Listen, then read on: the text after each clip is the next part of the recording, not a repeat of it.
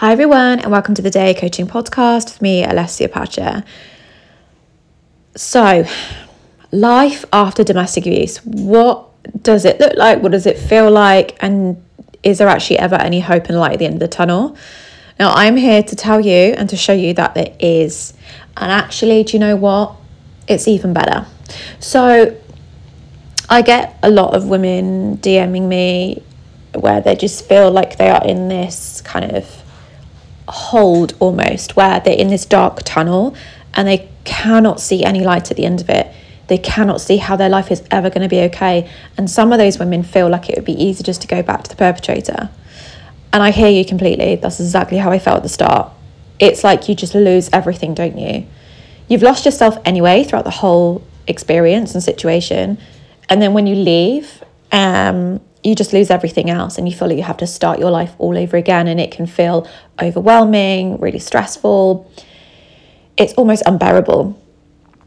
And also when you leave as well, that is when the abuse can get worse.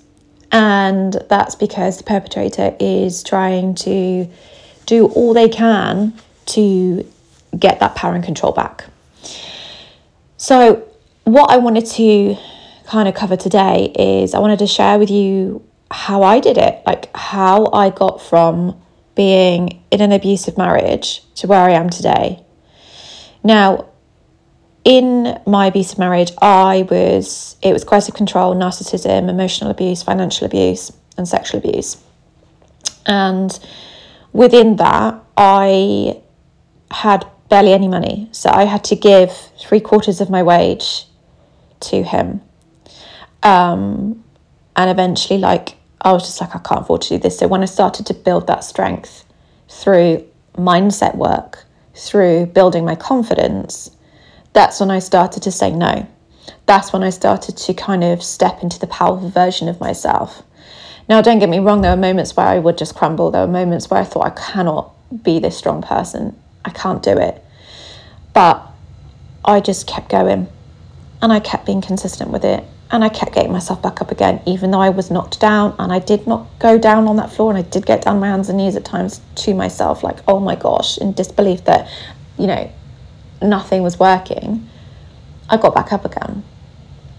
And how I started that was, I was like, right, I'm up at blimmin' 5 o'clock anyway, every day with the children. And I did that every day. So I thought, instead of sitting there with a coffee with them, being around them, watching TV with them, having a long morning before everything kind of started for the day, I thought, right, let's start to make some changes. That meant that I was working on me.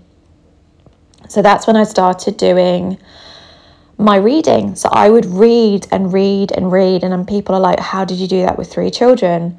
Well, I guess I kind of taught myself how to channel out of their noise. So I'd sit on the sofa and do it, and I would literally only kind of read like 5 pages, let's say. I'm quite a fast reader anyway, but yeah, it'd be like 5 pages. When they were at school, childminders, and I was at work, I couldn't, unfortunately.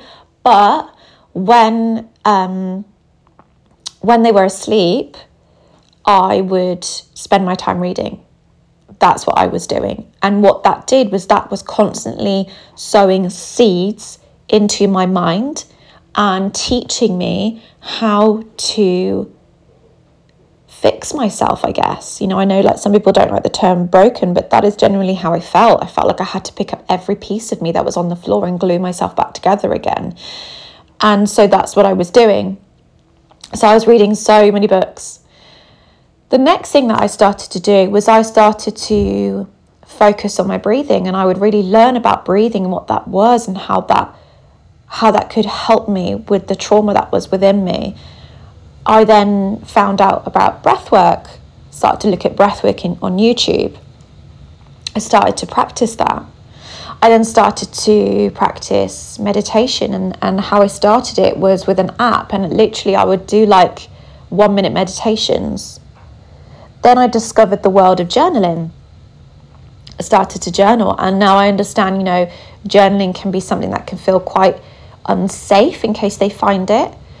But I just kept that with me all the time, literally in my handbag, under my pillow, you name it, I kept it everywhere where he just, I didn't believe anyway that he would go to. And also I started it in the middle of the notebook, not at the beginning. And at the beginning it was just like rubbish stuff on there, like nothing, like, you know, like recipes and stuff. So almost like, you know, if he did find it, it would kind of like trick him really in a way, because he'd just think that was just recipes, and hopefully then put it down. So that's, you know, I started to discover journaling, and all of these things were golden nuggets of free information and activities that were supporting my mindset, my mental health, and my confidence. What I then discovered was the world of coaching. I then was learning about coaching. I had so many years experience working with vulnerable families. The amount of training I'd undergone during that period of time was phenomenal, really. And so there was a lot that I'd learned from that too. But I think when I was in that role, I was never thinking of me. I was thinking about them. So I'd never actually put into practice the things I was teaching other people, the things I was because really, when I think about it, I was coaching those families. So I, you know, started to think about the ways that I would speak to families and think, right, if they were in this situation, what would I say to them? I started to do things like that. I started to think, right, how can I better myself for my kids? Because I recognised how I wasn't me anymore, and I was a shell of myself. My spark had completely gone, and I'd lost me. So therefore, I was not the best mother I could be in those final months. Well, probably the final year, I'd probably say. So, you know, I kept doing this and really working on me. And then I started to do workouts. And, you know, I'm the kind of person that hated running. Oh my goodness, I hated it. And I thought, you know what? I keep hearing about people saying running is so good for your mental health and it's really, really good for you to have that escape. So when lockdown really hit, I started to do, with my children in the mornings, which is when I started my workouts, I did the Joe Wicks like PE session in the morning with the children. So I was still working because I was a key worker, but then I was also homeschooling, and I was also looking after my other younger little boys. So I would do the Joe Wicks workout with the kids, and I would follow it too. Then what I started to think was, do you know what, I want to try this running malarkey. And so I downloaded the Couch to 5K app and I went for it. I literally downloaded it and thought, right, I'm just going to start. And so, you know, I had to put the kids to bed, I had to make sure they were fully asleep and their dad was home, and then I'd go for a run, and I'm not kidding, it was pitch black most of the time, and it probably wasn't safe that I did that, but I did it because I was desperate to get out. I was desperate to be the best version of myself, and I knew that all of this was helping me and it was going to continue making me stronger. So whilst I was doing the Couch to 5K, I would listen to real badass kind of like songs that really made me feel empowered and strong. And then I started to discover podcasts. I was like, oh, I didn't know this world of podcasts. Like I really didn't, like I was so within my own world of me and the children that I really did not have a clue about any of this stuff. So I was like, oh my God, let's start. So I started to listen to the Manifestation Babe podcast. And then that's when it opened up my eyes to the whole world of manifestation. So then I started to manifest. And my manifestation at that time was that I was going to be financially free. I was going to be safe. I was going to have my home with my children that I was able to decorate and have as I wished, because I wasn't able to have the house as I wanted. That I was going to feel freedom and security. I was going to be confident. I was going to have my own business. I was going to be the best parent I possibly could be. I was going to have a 4x4 car. At the time I was saying a Range Rover, but I knew that I wanted like a, you know, kind of like a bigger car. And that I wanted to be the most strongest I could possibly be for myself. And also on there, I put how I wanted to take my kids to Disneyland Paris and go to Italy with them. And also in there, like I really kind of described the home. So, you know, that's what I kept manifesting. And that I would be free from him and free from the control. So if you think about it, all of that stuff that I did consistently every day created this version of me that felt she could do anything, and where she had a voice, where she was not as afraid as she used to be. So then there came the time where I felt ready. And don't get me wrong, when I was around him, I would be a mess. I would be a mess. And the light bulb moment, I would say, was when I was doing some domestic abuse training. And that's when it hit me.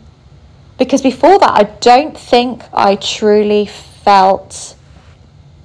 I think because of how he was and how he gaslit me and how he did the whole victim kind of role, I think I genuinely knew deep down it was domestic abuse, but I would, because I had said it to him before, I did say to him a few times, this is abusive, when I started to get really brave, but I would then kind of almost sweep it under the carpet, go within and just keep going, because realising it was really that made me feel all sorts of different feelings. So then doing that online training, I was like, oh my God. And it literally, that's when it really hit me, because I think when I was doing the domestic abuse work with families, it was about them. And I never even really thought about me. Whenever I would facilitate the Freedom Programme, which is a domestic abuse programme in the UK, again, I would be about the women, not about me. And there's a couple of times I was like, oh yeah, he's a bit like that. But then that would be it. But then when I did this training, because I had to literally kind of go through the training as though I was the woman, it then made me open my eyes and actually be the woman I actually was, and realising what I was living in.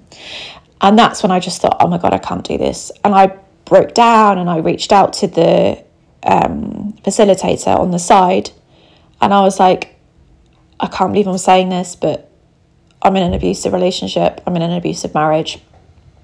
And they were amazing.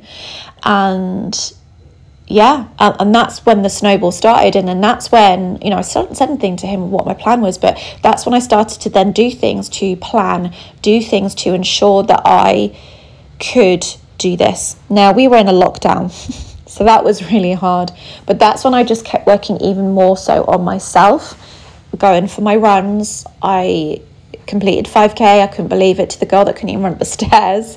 I completed 5K. I discovered more and more podcasts. I discovered more and more. I discovered the world of self-development, and it completely transformed my life.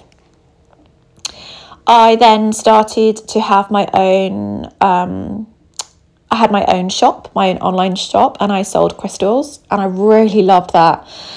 And that was in lockdown, to get myself extra money on the side so that I could start to save up. And I did little bits, like I bought a kettle. I just bought little bits like that, and I had them hidden away where I knew he wouldn't go to it. So that was cool. So I could start to do things like that. And then when I did finally literally end it, may I add, there was a massive journey, and there was many, many lows, and there was like one time where I literally ran away because I just couldn't cope anymore. And that was in the center of my self-development journey. So I'm saying that because I want you to realize that it's not plain sailing, it's a journey. But I would so encourage you to get a coach or someone like me to support you through that journey, so that you can have that person going, everything's okay, I've got you. Because having that makes such a difference. Whereas I did this all on my own.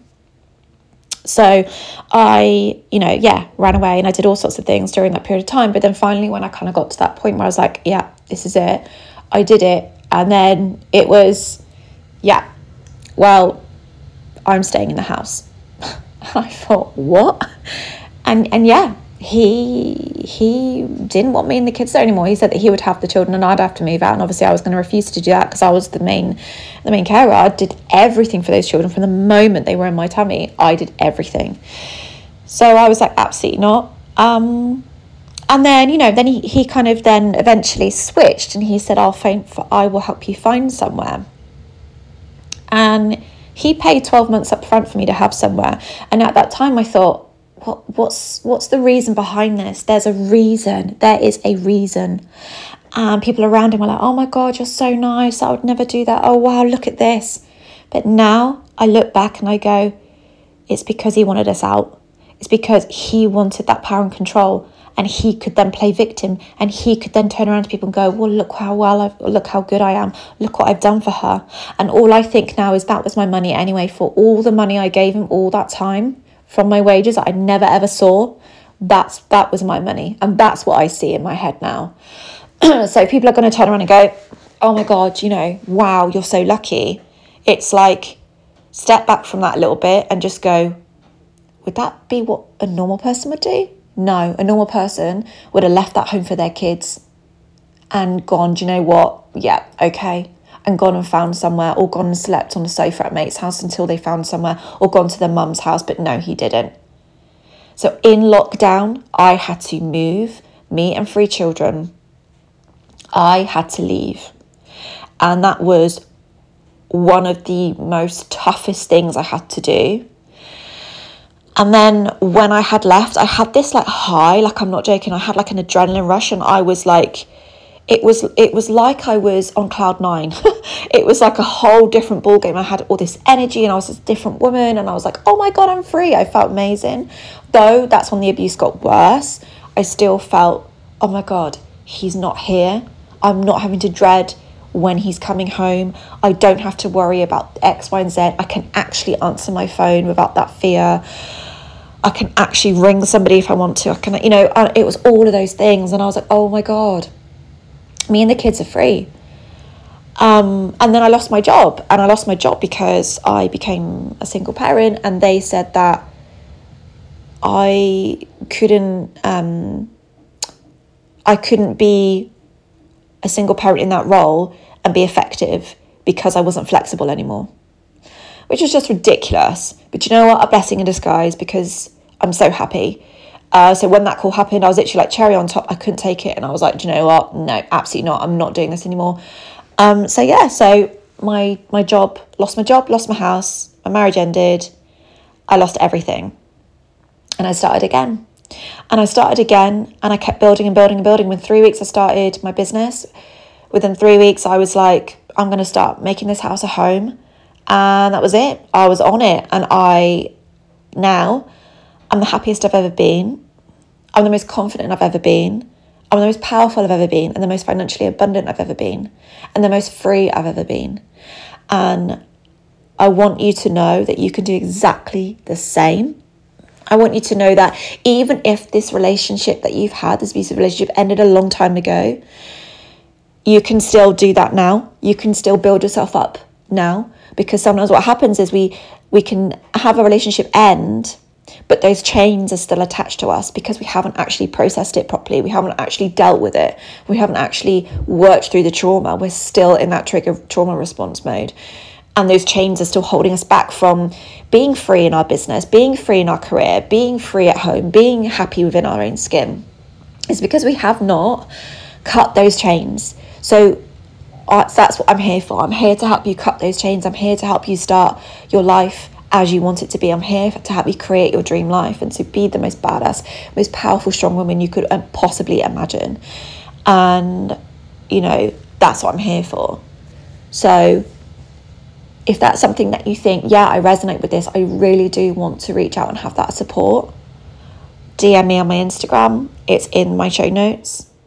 And just know that you've got this and you are more than capable, and that you can build yourself up. You can create your dream life. You can do anything and more than you can ever imagine after abuse. You can. And that's what I'm here to help you with. So just please know that the moment you say yes to yourself is the moment your life will change. Like I said, my DMs are always open, so please, please, please reach out to me. I am here for all of you, and I'm so, so proud of you, and you deserve this. So I hope you've enjoyed this episode. Please do not forget to share it with your friends, to tag me in your stories if you're listening to this. And let's get this podcast out there so that we can transform as many women's lives as possible. Sending you all the love in the world, and I'll speak to you soon.